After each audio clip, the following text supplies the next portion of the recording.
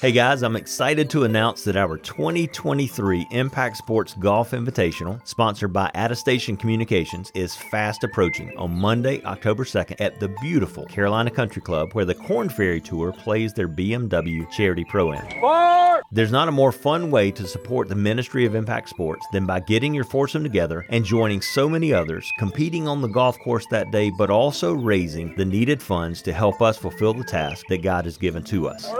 If you're not a golfer or you can't be there that day, there are several other ways that you can sponsor the event. All of the necessary information can be found on our website at impactsportsonline.org/golf. Early bird registration begins on Tuesday, August 1st and runs through Monday, August 21st. If you register your team before the 21st, you'll be entered into a drawing for a free practice round at Carolina Country Club before the tournament begins. Again, all of the information can be found on the website at impactsportsonline.org/golf. Welcome to the I Say All That to Say This podcast. Thanks for listening to today's episode. Before we get to that, we'd like to tell you about those that make this podcast possible. Let me tell you about our friends over at First Baptist North Spartanburg. First North exists to connect people to God and one another through Jesus Christ, to help them grow in their relationship with Him, and then to serve others in the name of Jesus. You can join them each Sunday in worship led by the choir and orchestra at 9 a.m. or led by the worship band at 11 a.m. Bible fellowship meets in between at 10 a.m. for everyone. There's something exciting happening for all ages at First North. You can find them on Facebook or online at firstnorth.org. Also, our friends over at IV O'Sullivan Healthcare. They've been the go-to for chiropractic care in Spartanburg since 1977. At IV O'Sullivan, they realize some people are nervous about traditional chiropractic care and they don't want to hear their joints pop during adjustments. So they have other techniques along with traditional chiropractic to help your spine no matter your preference. If you've been thinking about trying chiropractic, let me help you with that decision. My family and I have been patients for years and are grateful for the doctors and their great staff. They've gotten us up and running in some pretty difficult times. I highly recommend giving them a try. Plus, if you mention this podcast, they'll donate 100% of your first day's fees back to Impact Sports. So you can call them at 864-583-3967 or visit ivosullivan.com today to feel better and to function at your best. Welcome to the I Say All That to Say This podcast, an outreach of Impact Sports International. We seek to use sports as a vehicle to take the gospel to the hard to reach, the lost, and the forgotten. Whether that is just 10 minutes down the road or on the other side of the world. Here is your host. Here's your host. Here's your host. Here's your host, John Andrews. Hey guys, and welcome back to the I Say All That to Say This podcast. I'm your host, John Andrews. As we entered this year, I felt God moving me away from what we've normally done to interview friends and help highlight other ministries and what God is doing in and through them. I've always believed that kingdom workers should act as if we're all on the same team, but unfortunately, it's not always the case. But we wanted to use this platform that God's given us to highlight some of our kingdom teammates working in other places and in other ways. Most would not fit the traditional mold of ministry. But in these episodes, we're talking with people who are using their unique gifts to help point people to Him and do their part in completing the Great Commission. And that brings me to our guest today. Shama Mrema is host, actor, comedian, and musician. He has over 270,000 followers on social media. He's hosted the Dove Awards pre-show and the K-Love Fan Awards.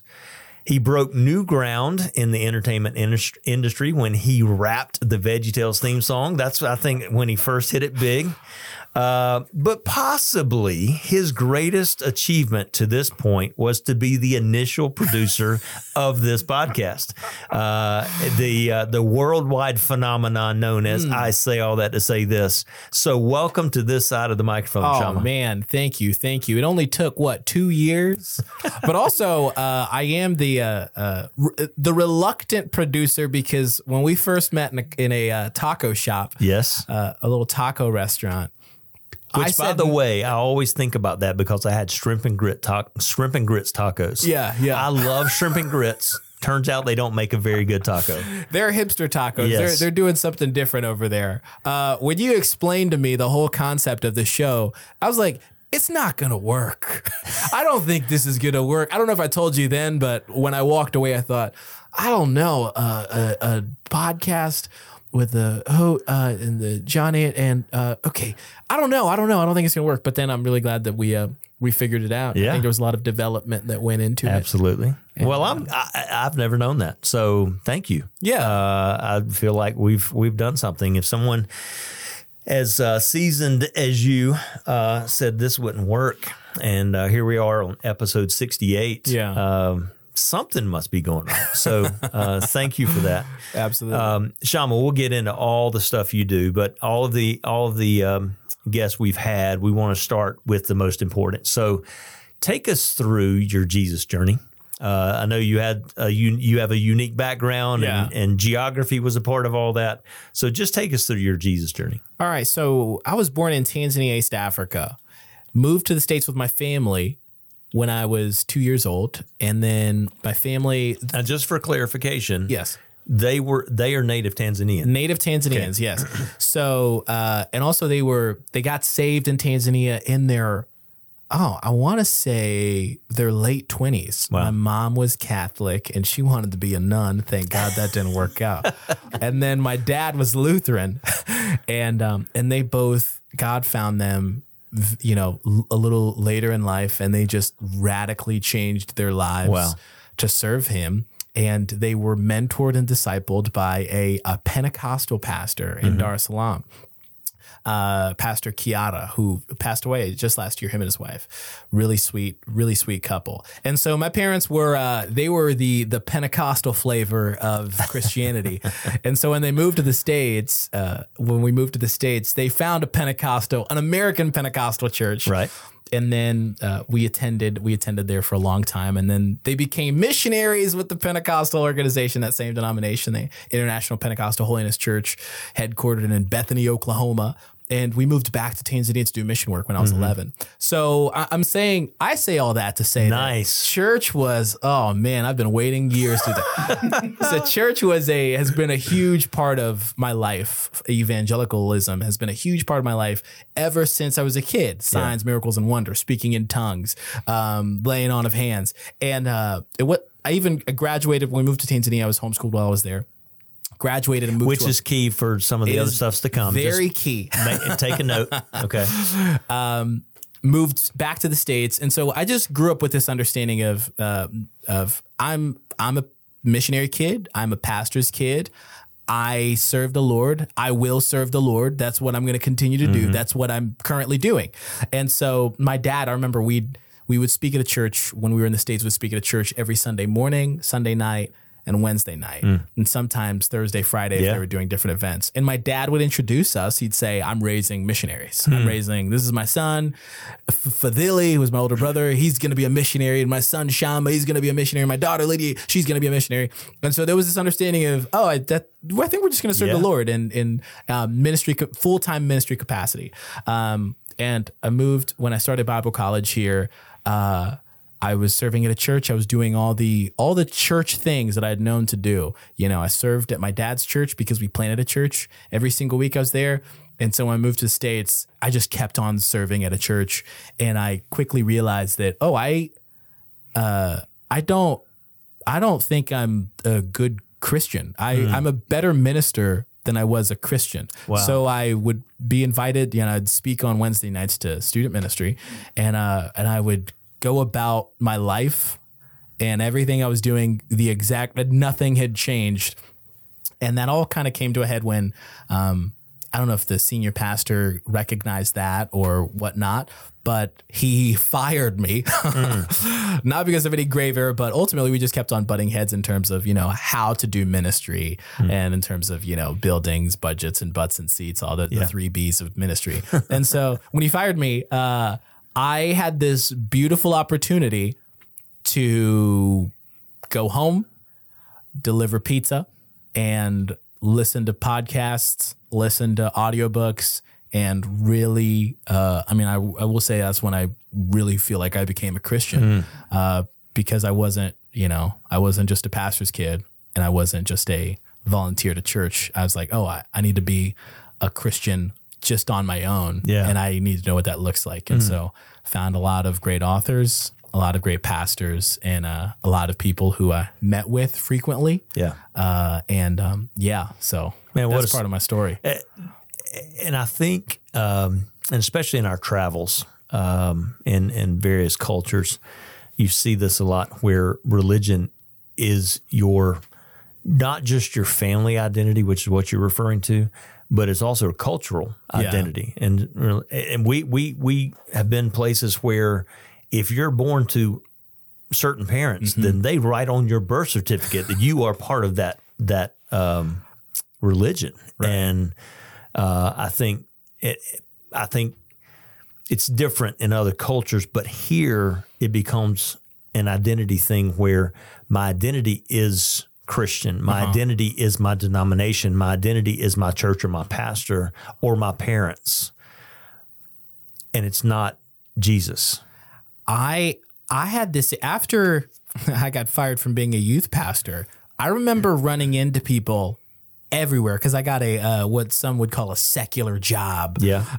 Working at a production company that gave me the opportunity I would travel. And so I remember talking to waiters, people in marketing, wherever, anywhere, airports, and somebody, I'd go, yeah, I used to be a youth pastor, but now I do this. And they go, oh yeah, I worked at a church.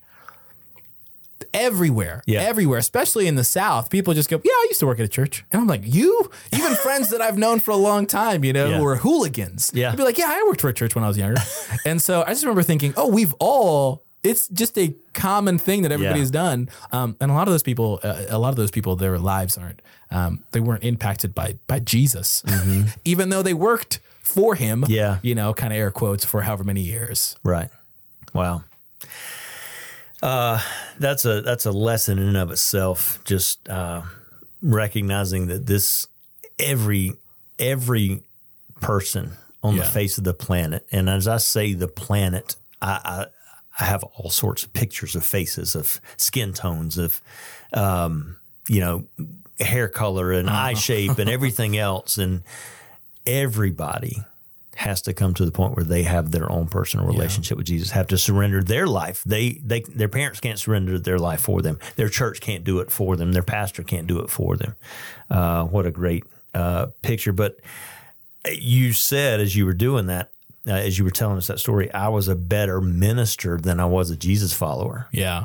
Man, I think you could insert, and it may not be as extreme as ministry. I was a better churchgoer than I was a Jesus follower. I was a better friend than I was a Jesus follower. It's one of those, being a minister, there was it's a lot of quantifiable analytics. Like, there's how many hard-hitting sermons you can kind of, I don't know, muster together, or, how many people you air quotes disciple or meet with, or, get lunch with every week. But I think the Jesus following part, that's a little anonymous. That's between, that's what you do when nobody else is there. And so that's right. I realized that, I don't know. I don't know what I'm doing. I don't know what I'm doing if I'm not, on a stage, speaking, or, working 50, 60 hours a week at a church. Yeah. Making $9,000 a year. I met somebody a couple of weeks ago, and they said that in the midst of the conversation, they said they used to work on staff at a church part-time, like you're saying. And she said, now, just so you know, and she didn't know my experience at the time. We had just met, and she said, people say they work part-time ministry. There's no such thing as part-time ministry. If they say they work part-time ministry, they're working a full job for part-time salary, or they're working, if they work full-time, then they're doing three people's jobs, And so I think, that's true. We've both seen that. But at the same time, I think sometimes that's where actually being a Jesus follower is difficult when you're in ministry, because you're so busy all the time, and so many people are asking or requiring or wanting something from you that you're constantly pouring out. If you're not carefully getting poured back into, and hooking up your hose to the faucet, and having Jesus kind of fill you back up, you're going to run out. Right. And if you're not connected, if you don't have your hose pipe, and we're talking Southern stuff here, you don't have your hose pipe hooked up to your spigot, then you're running through the motions. Right. And so thank you for being transparent with that. So your family's growing. My family is growing. Yeah. Yes. So tell us about your family. I met a wonderful young lady named Grace Todd. So I had to change her last name. So we got married in 2018. We now have 3 kids. We've been married for 5 years. We have 3 kids under 4 in 5 years. Don't do the math. Ezra is going to be 4. Our daughter Zoe just turned 2, and then our youngest Lucy is 8 months. And I love being a father. Yeah. Well, being a husband first and then a father. Yeah. Well, with 3 under 4, you don't have much of a chance to be a husband. It sounds like only a handful of times. I tell my wife that we're running a daycare. Yeah.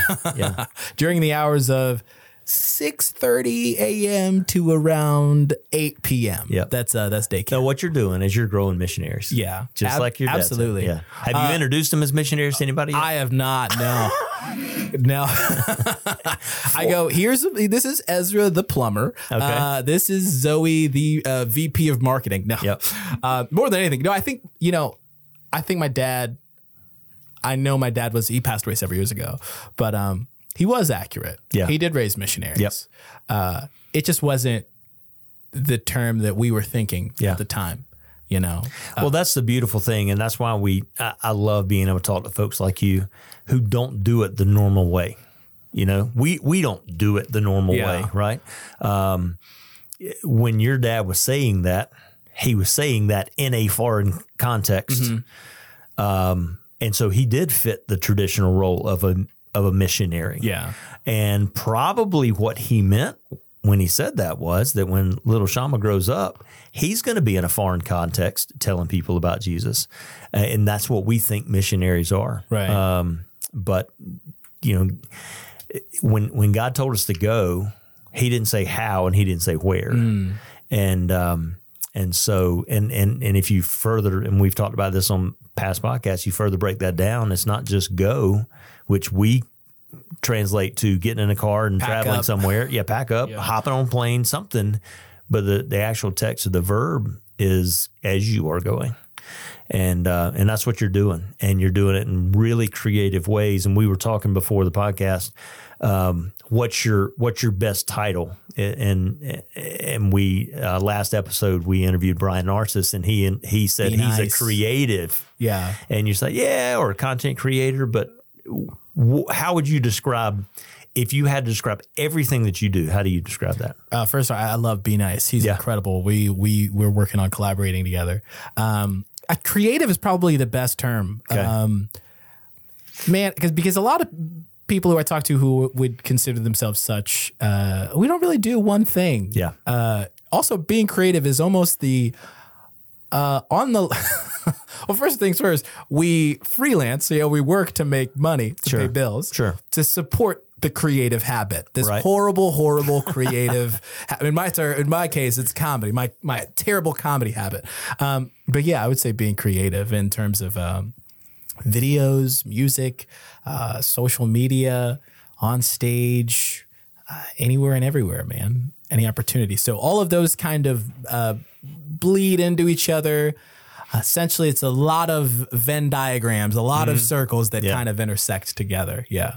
And so my wife was an English teacher, and going through the process of writing a couple of books myself, I've become a lot more grammatically aware. And so I think that you've made it when you can describe what you do.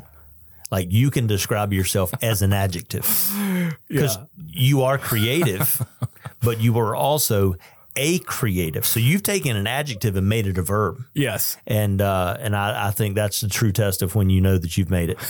So congratulations. All I know about English is that adverbs end in ly. There I think you go. that's all I picked up. Okay. Well, Also, I went to Bible college, so come Yeah. on, don't expect much. and your mom taught you before that, which we'll get to in just a second. I was reading on your website, just kind of give everybody a little background. You said, I just had so much experience from South Carolina to hundreds of churches throughout the Southeast. I saw the gamut of everything, and serving on staff at a church certainly would qualify. But you said, I saw the gamut of everything, all the craziest experiences. So church experience plus professional production experience and being moderately funny. I can work with these three. Yeah. That actually was a quote from Movie Guide, an interview that MovieGuide.com did with you. So let's get into what you do. Yes. We now know why you do it, but let's get into what you do. If somebody says that, ask that question. Shama, what do you do?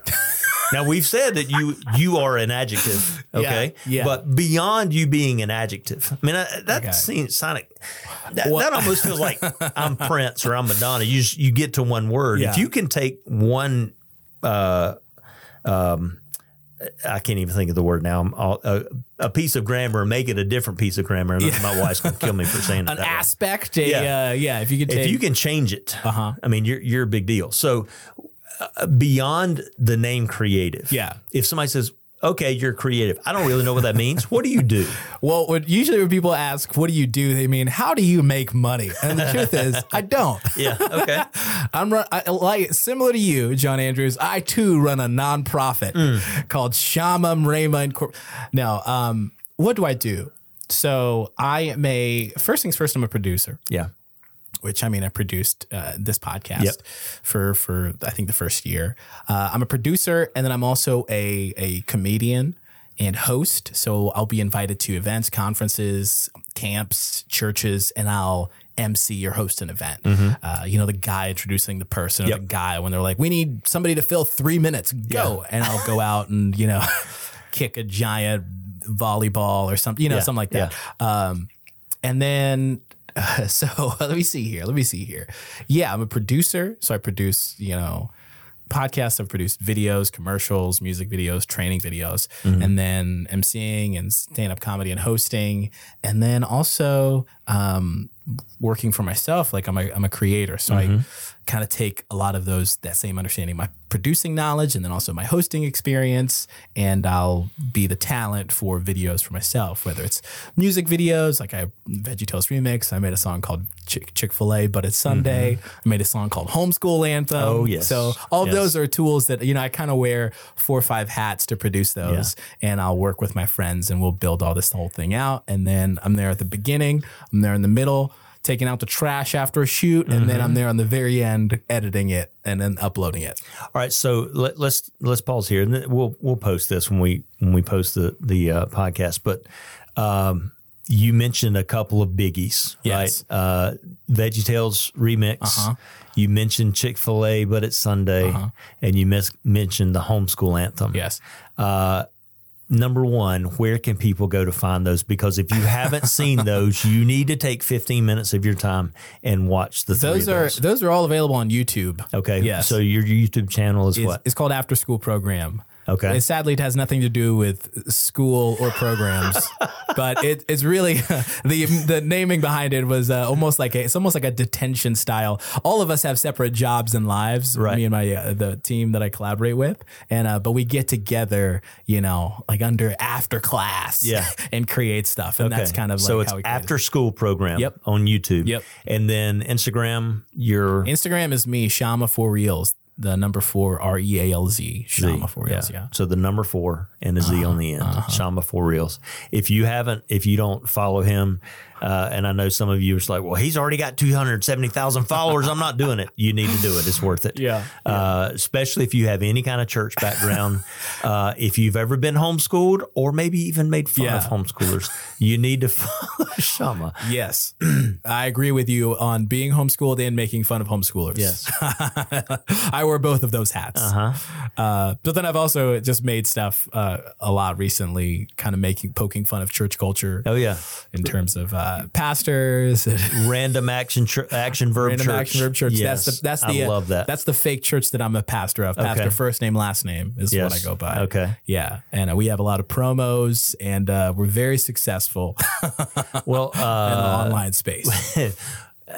Security is always an issue for us and where we work and all that sort of stuff. And so maybe I should try to go by Mr. First Name, Last Name. Mr. First Name, Last Name. Introduce myself that way. Yeah. That would keep things anonymous for sure.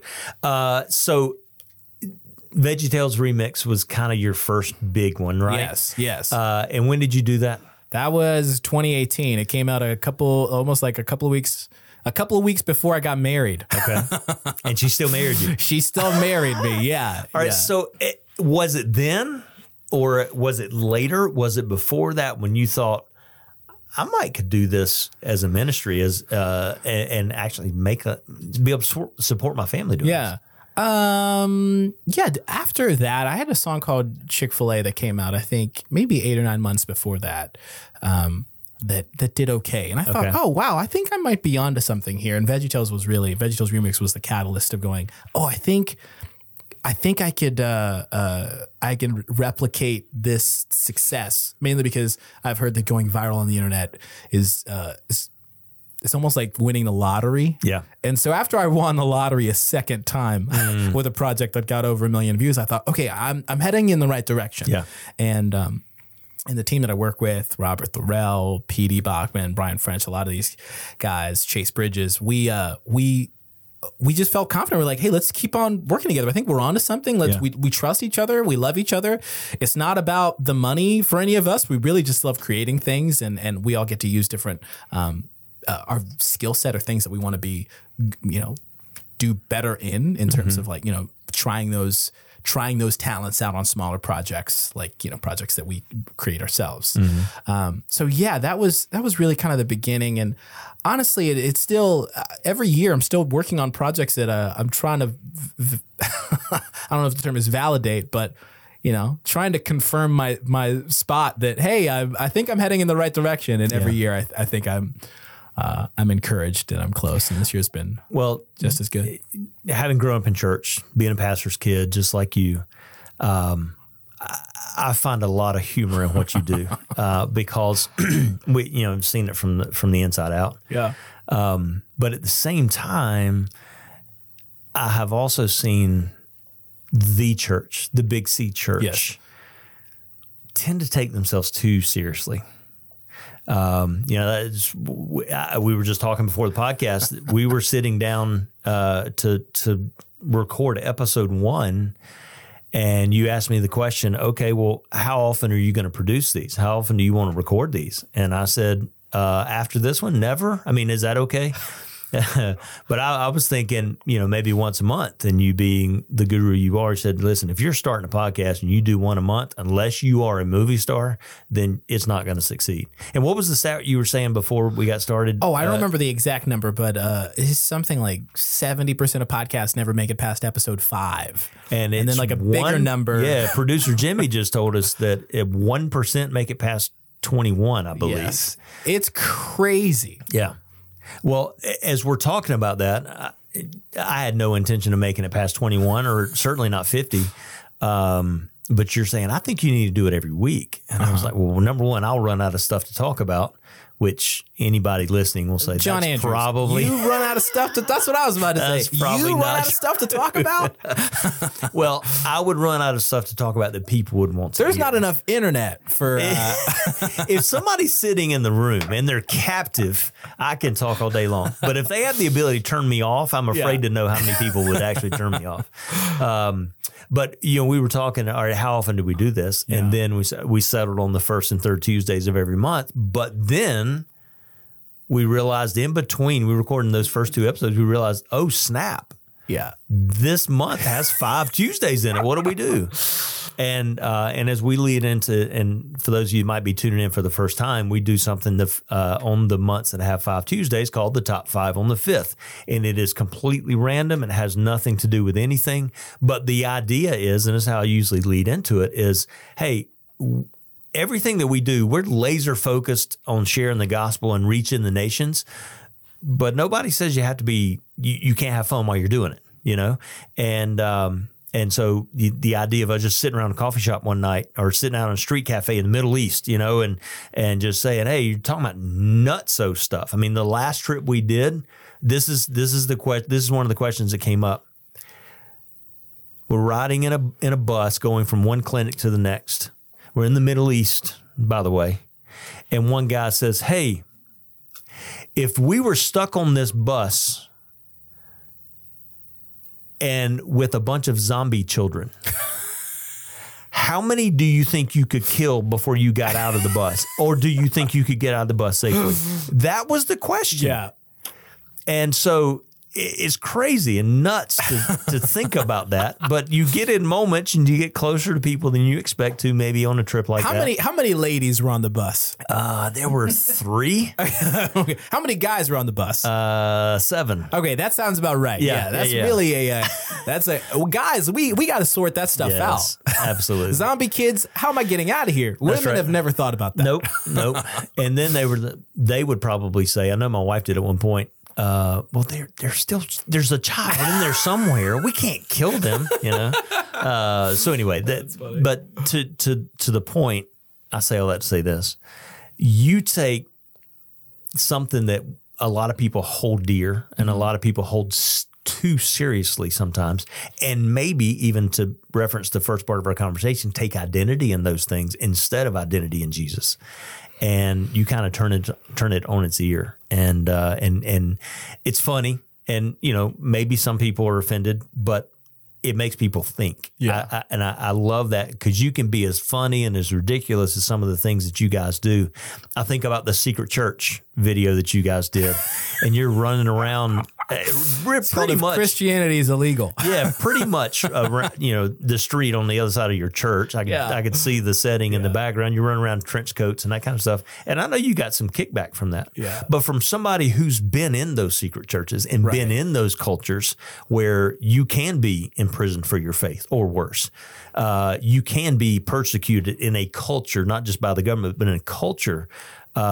You can be persecuted for your faith, and seeing that firsthand, where people have to trickle in over a couple of 3 or 4 hours not to draw attention, and they can't gather in groups more than 10 or 12.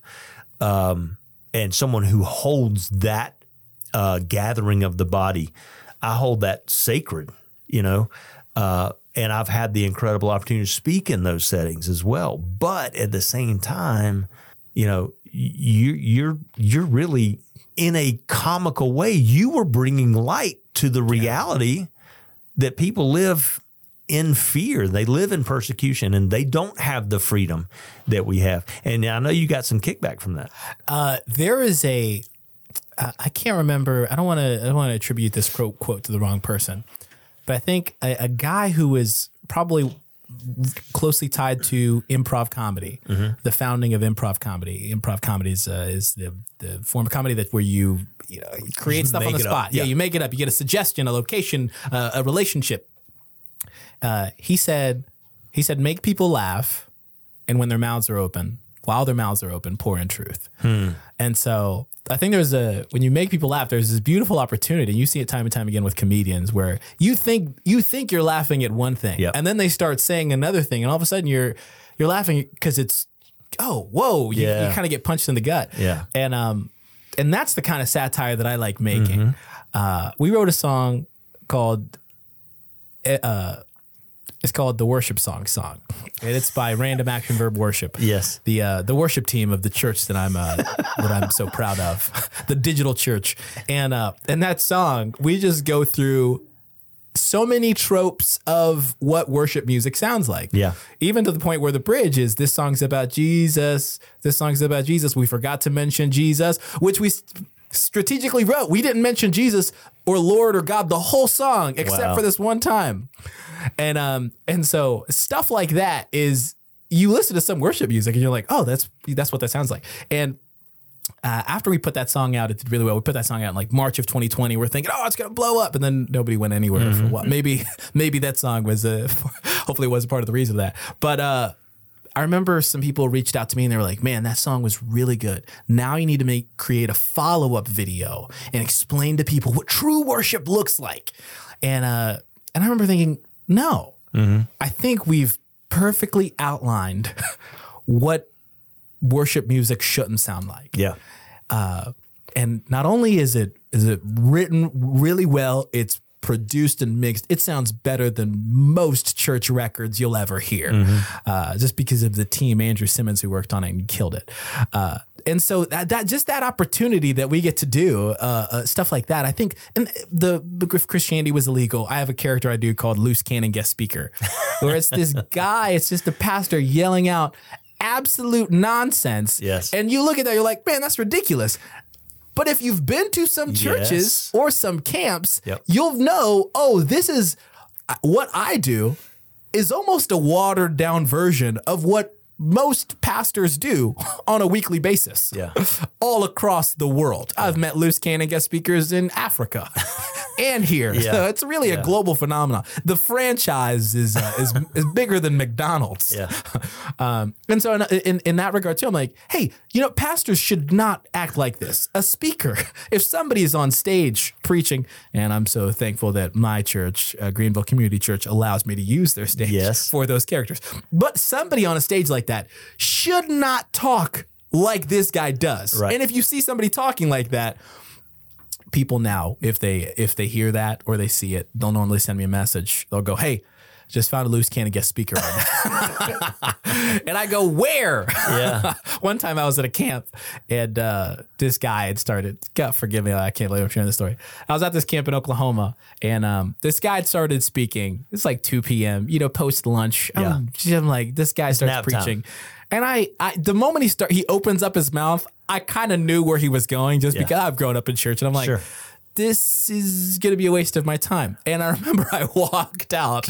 God forgive me. I just walked out. I just thought he was just talking nonsense. 5 minutes in, he hasn't even touched a Bible. One of those. I leave. I'm walking around the lobby or whatever. I'm talking to somebody. Then I go to the bathroom and I get a text. Hey, loose cannon guest speaker in the main room.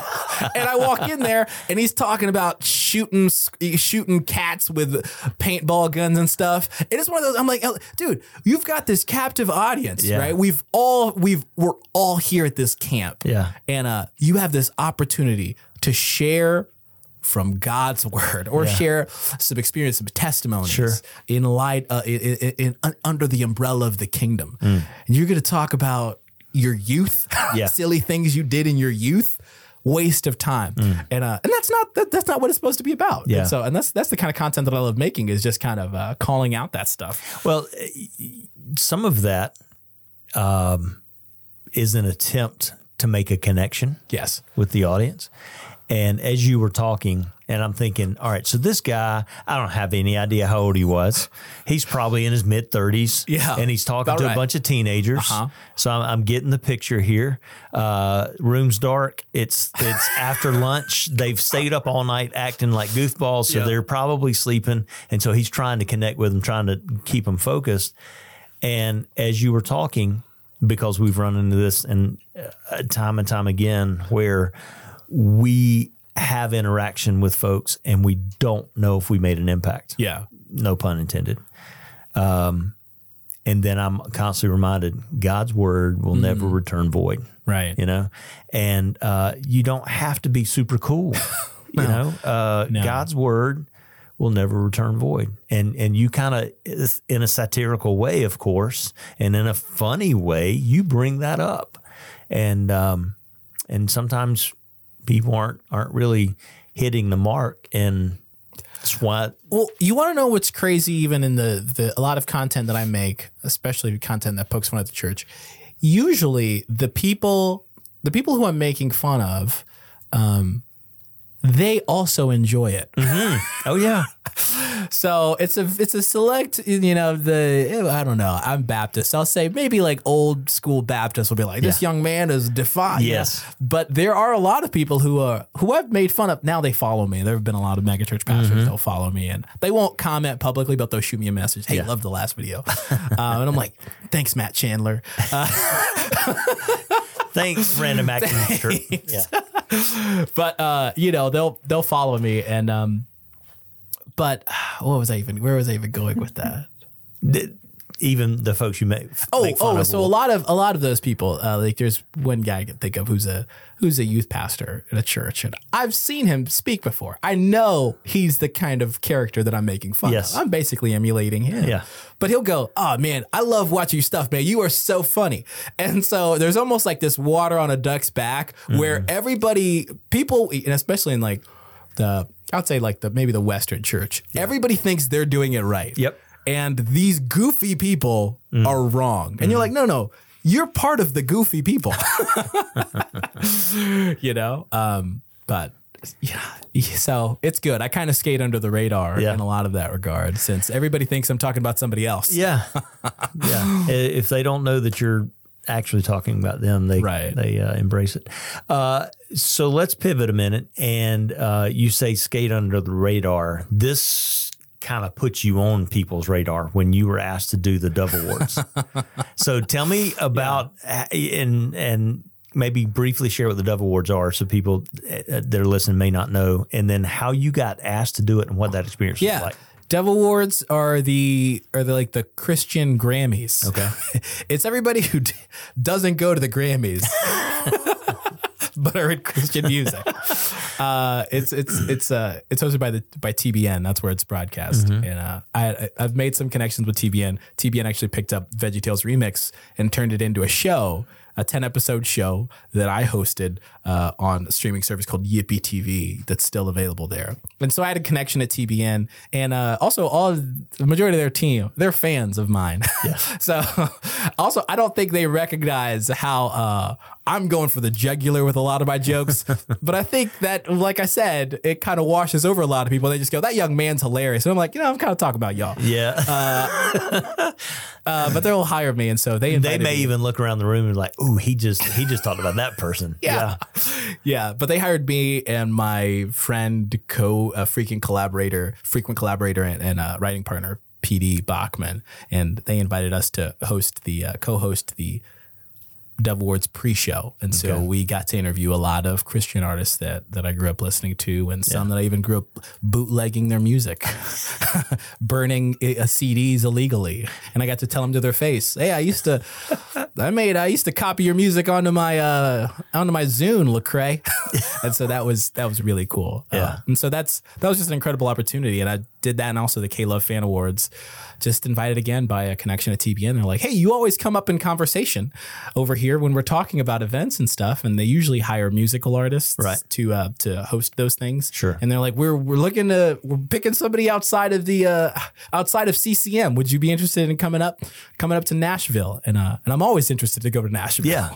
Who wouldn't be? And so I'll go there and do that. So it's been really cool. Give us a funny behind the scenes story. Okay. Or, well, how about a story about somebody almost everybody listening would know. Okay. So at the K-Love Fan Awards, I'm running around with a camera team, 2 camera guys, a producer, and my friend and photographer partner of mine named Tony. And so we're running around, we're backstage. We essentially have gold all access passes. We're going everywhere. We're backstage. This is filmed at the Ryman, Opry, Grand Ole Opry. Okay. There in Nashville. And so we're everywhere, we're running around, we're talking to people, we're talking to Torrin Wells and Chris Tomlin for King and Country. And I think Mac Powell of Third Day is riding by, and we're talking to him. And then afterwards, after we had wrapped, I was backstage. Yes. Yeah. W. All right. No. They wouldn't let us anywhere near the stage. And they specifically told me, even at the Dove Awards, I go, hey, I'm hosting the Dove Awards. And they went, hey, the Dove Awards pre-show. Yeah. Just a reminder that somebody else is doing the real show. You're doing the junior. You're doing the D League of the shows here. And so while I was backstage after we had finished, I saw Kirk Franklin who's probably like a foot and a half shorter than me, and I'm kind of short, surprisingly. And I saw him, and I grew up listening to Kirk Franklin. Yeah. I had every one of his CDs growing up, you know, Stomp. And so God's Property? God's Property. Come on now. I remember my dad bought a 5-disc CD player, the one with like the unit, and it rotates. the 2 speakers on the side. Yeah, it had that rotate. And so I walk up to him, and I don't fangirl over, you know, I've met a lot of them already, and some of them know who I am, which is really cool, and I'm thankful for that. But usually what I try to do, I don't need a picture, but I just want to go up to people and go, hey man, I just want to let you know I really appreciate you. So I wanted to do this with Kirk Franklin as well. So I walk up to Kirk Franklin backstage. He's with a team and he's talking. He's not really talking. He's more barking at people. And so, you know, I stand to the side like a weirdo, you know, in this hallway in the backstage of the Grand Ole Opry. And I go, when I get my chance, when I see him, you know, just pause, I'm going to go up to him. And so I walk up to him and I go, hey, Kirk, how you doing? He's like, oh, good. And I go, hey, it's really good to meet you. I just want to let you know, I'm Shama. I was born in Tanzania, East Africa. I was moved to the States. I was like, I didn't need to go into my history, but I just told him, hey, man, I'm the son of immigrants. Your CD was the first CD that my parents ever owned. They wouldn't allow any kind of music in our house, but they allowed your music in our house. And we had a 5-disc CD player, and we would play your song, God's Property, all the time, Stomp, all the time. Thank you so much for being the soundtrack of my life. And he goes, oh, thank you so much for coming up and talking to me. That was it. And I just remember thinking, yeah, no problem. And I walked away. And so I've never felt more insulted in my life. Thank you so much for coming up and talking to me is really no recognition. Yeah. That's a powerful story. The first CD in America my parents bought was yours. Thanks for coming to talk to me. That's funny. And I keep on replaying that moment. I'm like, was I too eager? How did I come across? But hopefully I meet him again and I can I'll tell him this story and give him a chance to redeem himself or dunk on me yet again. Oh man. Anybody else? Any other backstage stories? Oh man. No, not really. Which, by the way, your accent was spot on. the Kirk Franklin.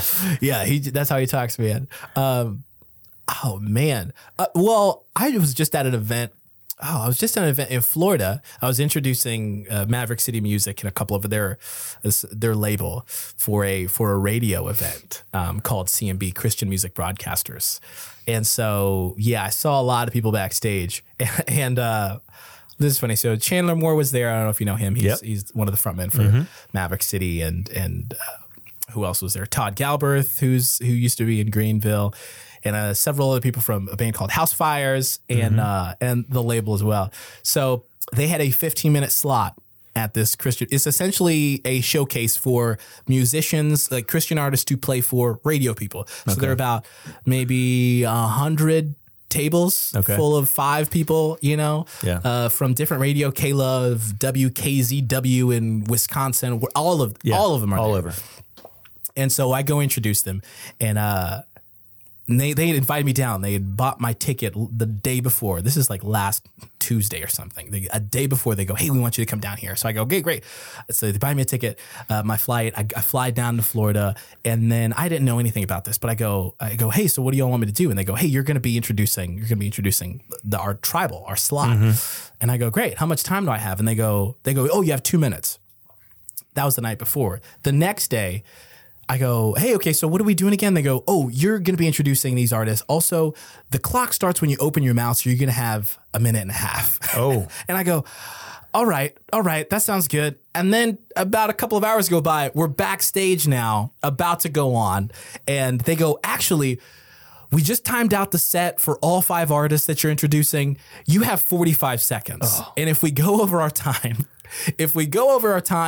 the event charges $400 a minute. So I think, minute. What? Yes.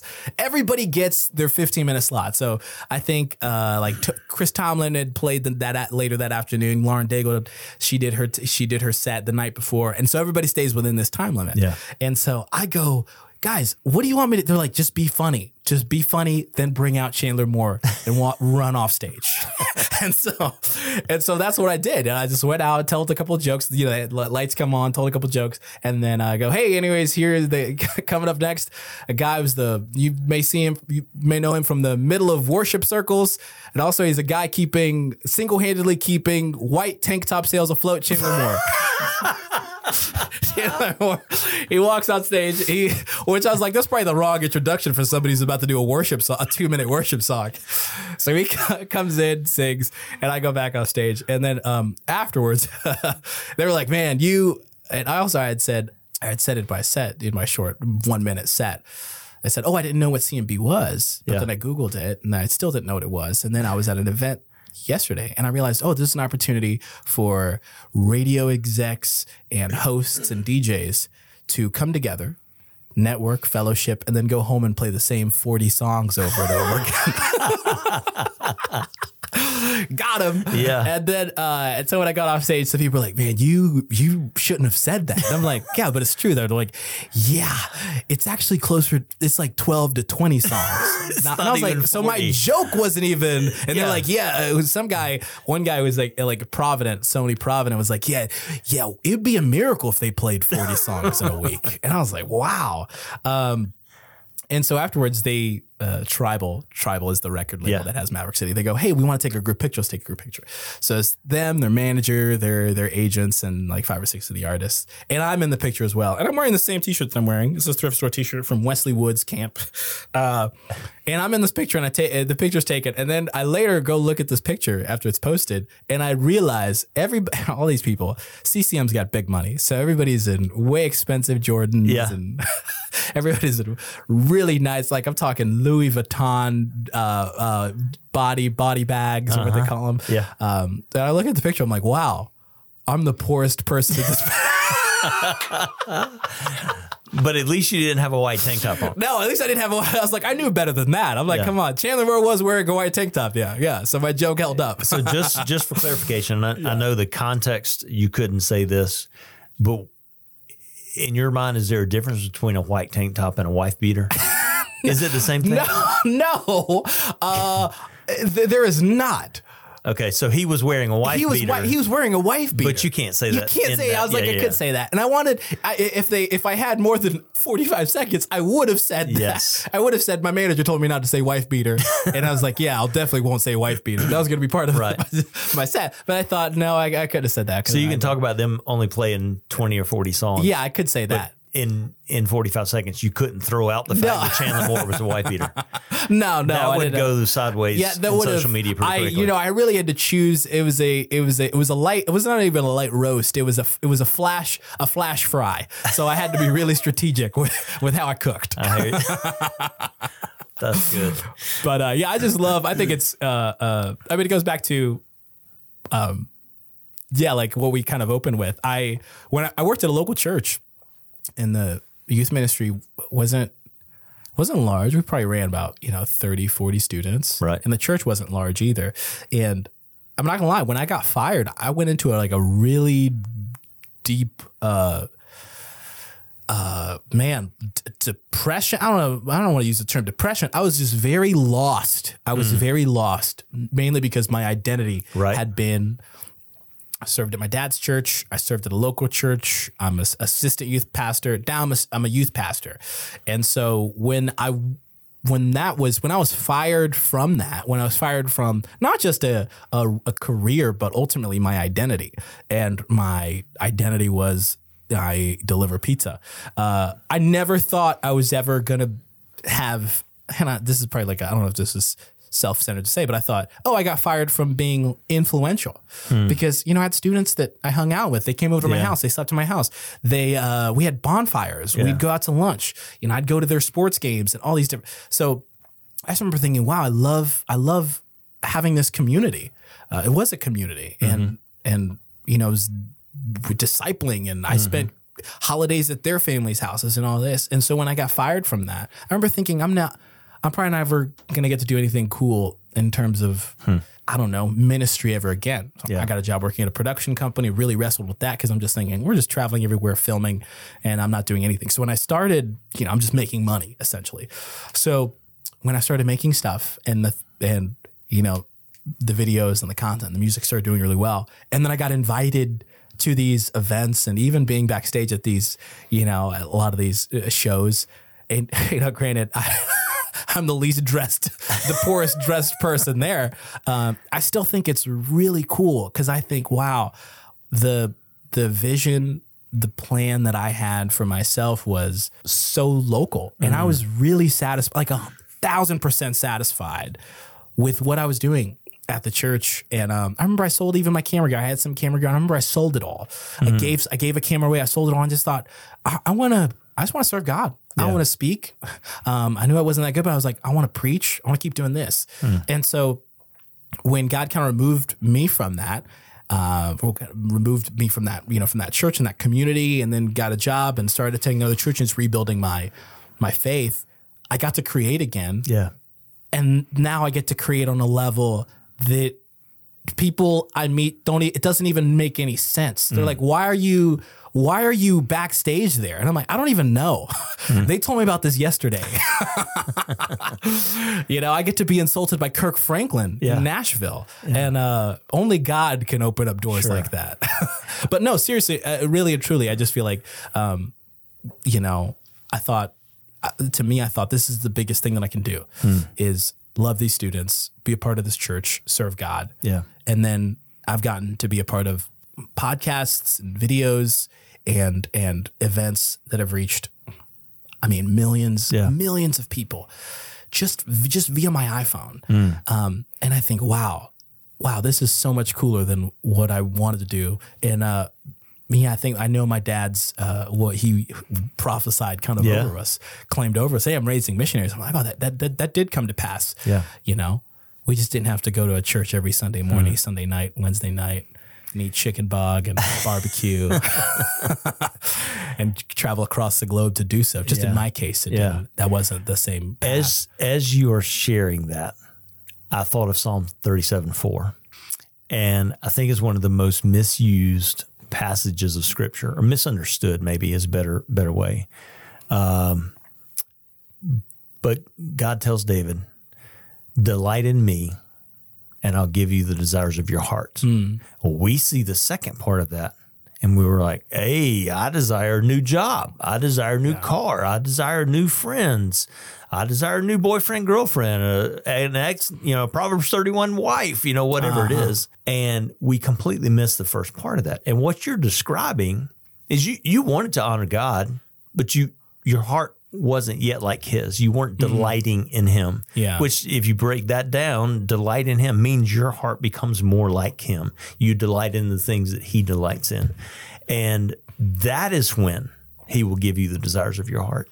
And just to hear you say, I had to be fired from the church before my heart really started becoming like his, and then all the doors that have been opened since, and things that you never even thought were possible. Not even possible. It doesn't make any sense. Yeah. Even my wife, who knows me and loves me, is like, why are you there? Yeah. Yeah. And I'm like, to be honest, I don't know. Right. Because I worked for you and you didn't know about what I was up to online until, for a few months. I'm not great at marketing myself. I'm not great at talking about, what I'm up to casually. If it's not a podcast, I'm like, I probably won't share. Hey, what are you up to? I'm like, I create videos and stuff. And then later people are like, I didn't know I've seen everything. Yeah. And so that's been really cool, but God's just opened up so many things that even people are like, oh, what do you want to do next? And I'm like, I don't know. I know I'll probably do it. I don't know what it is, but I'll probably end up doing it. Yeah. I don't really, people are like, oh, what do you dream of doing? And at this point, not out of like arrogance, but I'm like, God's been on such a great, God's been so heavily involved and really kind of curating and really agenting and managing what I've been up to that I'm like, oh, he knows. And it's going to be incredible. And it's probably going to be anything cooler than I could probably dream of right now. Well, I didn't mention this at the beginning of the podcast, but you did produced the audio version of our book, Utterly Amazed. And this is not a commercial for the book, but that title came from Habakkuk 1:5, which has been our core verses of ministry for years. But it says, look at the nations and watch and be utterly amazed, for I'm going to do something in your days that you would not believe, even if you were told. 5 years ago, somebody said, hey, Shama, you're going to host the Dove Awards. Yeah. Pre-show. Let's get that right. I don't want to be sued. You're going to be the JV, the JV Dove Awards host. Yeah. That would have been something so far-fetched you wouldn't have even. Absolutely. Yeah. And so I say all that to say this. There it is. God stands ready to do something in our lives. If our heart is like His, and we're offering up with open hands the gifts that He's already equipped us with, He wants to do something in and through us that we would not believe even if He told us. Shama, thank you for being a part of this today. It's been a blast. I enjoyed you and how you helped coach me through those early days of the podcast and our guests, but it's been so good to have you on this side of the microphone. It's been great to be here. Thank you so much. It's so good to see you all still progressing of a cool studio now. Yeah. And a real producer, not just a young guy. You tricked over tacos. Yeah. I don't know if you just called producer Jimmy old or not, but I said a real producer. Did I say real? You said not young. Oh, not just a young guy. Oh, yeah. I meant that was my naive. I meant young. Sorry, right. producer. Yeah. Producer Jimmy is 22. For those of you, this is an audio podcast. Yeah, nobody knows the difference. They can't see the gray in his beard. As a reminder, guys, we will be releasing this podcast on the first and third Tuesdays of every month. If you're brand new to this podcast, you can go back and check out episode 1 to learn a little bit more about Impact Sports, what we do, but more importantly, why we do it. If you'd like to hear more from us, we're also sending out weekly email devotionals called Thoughts from Outside the Boat. If you want to sign up to get those weekly, you can go to utterlyamazed.com and sign up right there on the homepage. Then also to find out more about our ministry, you can go to impactsportsonline.org. Or you can also follow us on social media at Impact Sports INT on Instagram and Impact Sports International on Facebook. We will see you next time on I Say All That to Say This.